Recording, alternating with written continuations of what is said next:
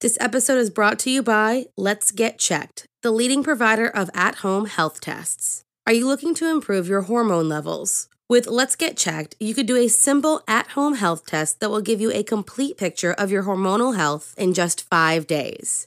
Did you know that hormone imbalance symptoms can range from feeling tired all the time to insomnia, breast tenderness, and changes in blood pressure?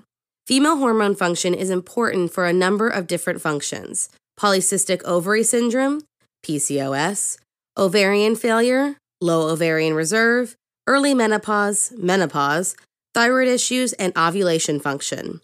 And some of the main symptoms of thyroid imbalance include weight gain, fatigue or feeling tired all the time, mood changes, skin rashes, and headaches.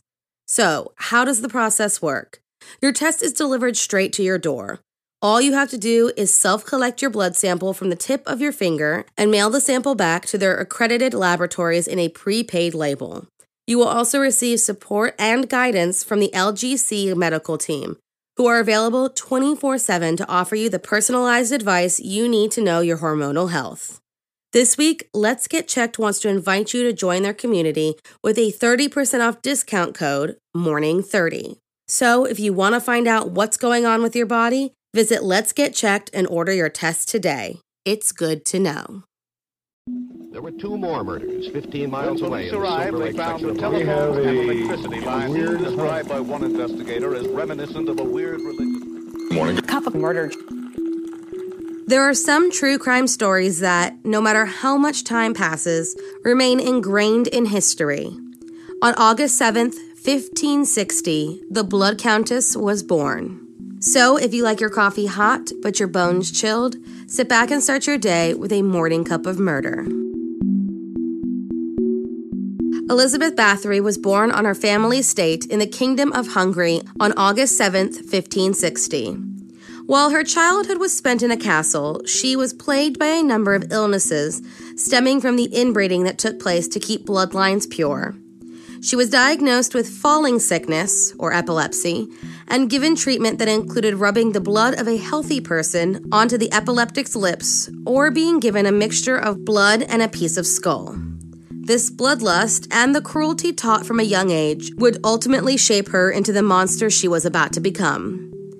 In a political and financial move, at just 10 years old, Elizabeth was engaged to the son of a baron named Ferenc Nadasdy, and when she was 15 and he was 19, the pair wed and moved to a castle in present-day Slovakia, a wedding gift from Elizabeth's new husband. The couple would go on to have 5 children together. In 1578, Ferenc went off to lead the war against the Ottomans, which left Elizabeth in charge of all business affairs and estates.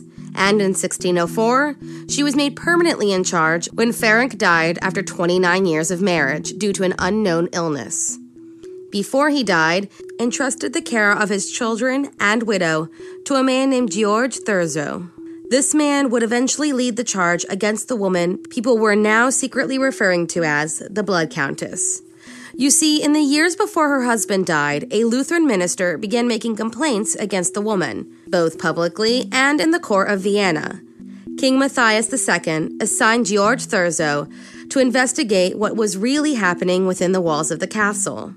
And by 1610, over 300 witnesses recorded their testimonies. So, what were they saying about Elizabeth Bathory? Well, according to these testimonies, Elizabeth had spent years luring young girls into the castle. At first, they were servant girls between the ages of 10 and 14, who came to work and were never seen again. However, when young daughters of the lesser gentry were sent to the castle to learn etiquette and failed to return, suspicions were raised. The testimonies continue to outline what happened to these women, how they were subject to extreme beatings, burning, and mutilations, all at the hands of Elizabeth Bathory and 4 collaborators. She would starve them to death, bite the flesh off of their faces, arms, and other body parts, freeze them, and use needles to torture them. They were burned with hot tongs, placed in freezing water, and covered with honey and exposed to live ants. In total, it is believed that she killed, and sometimes cannibalized, as many as 650 young women between 1590 and 1610. Some testimonies claim that they only heard tales of the torture, while others claim to see the bodies and even, on rare occasions, see the torture themselves. The problem is, when retelling Elizabeth's story in modern day, it's hard to determine what is factual and what is the work of fiction. Some of these witnesses, the ones determined to be the most credible, were made after the torture was inflicted. In fact, there are no accounts that contain concrete evidence against the Countess. At some point, it all started to weave together into one wild tale. One of those potentially false stories was that upon her arrest, Elizabeth was literally caught red-handed, covered in blood, and mid-torture. Due to her stature and the want to avoid a public scandal, Elizabeth Bathory was never brought to trial.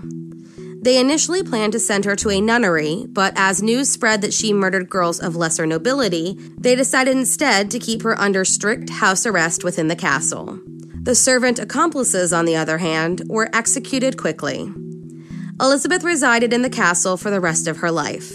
By some accounts, she was locked away in a bricked-up room until her death at the age of 54.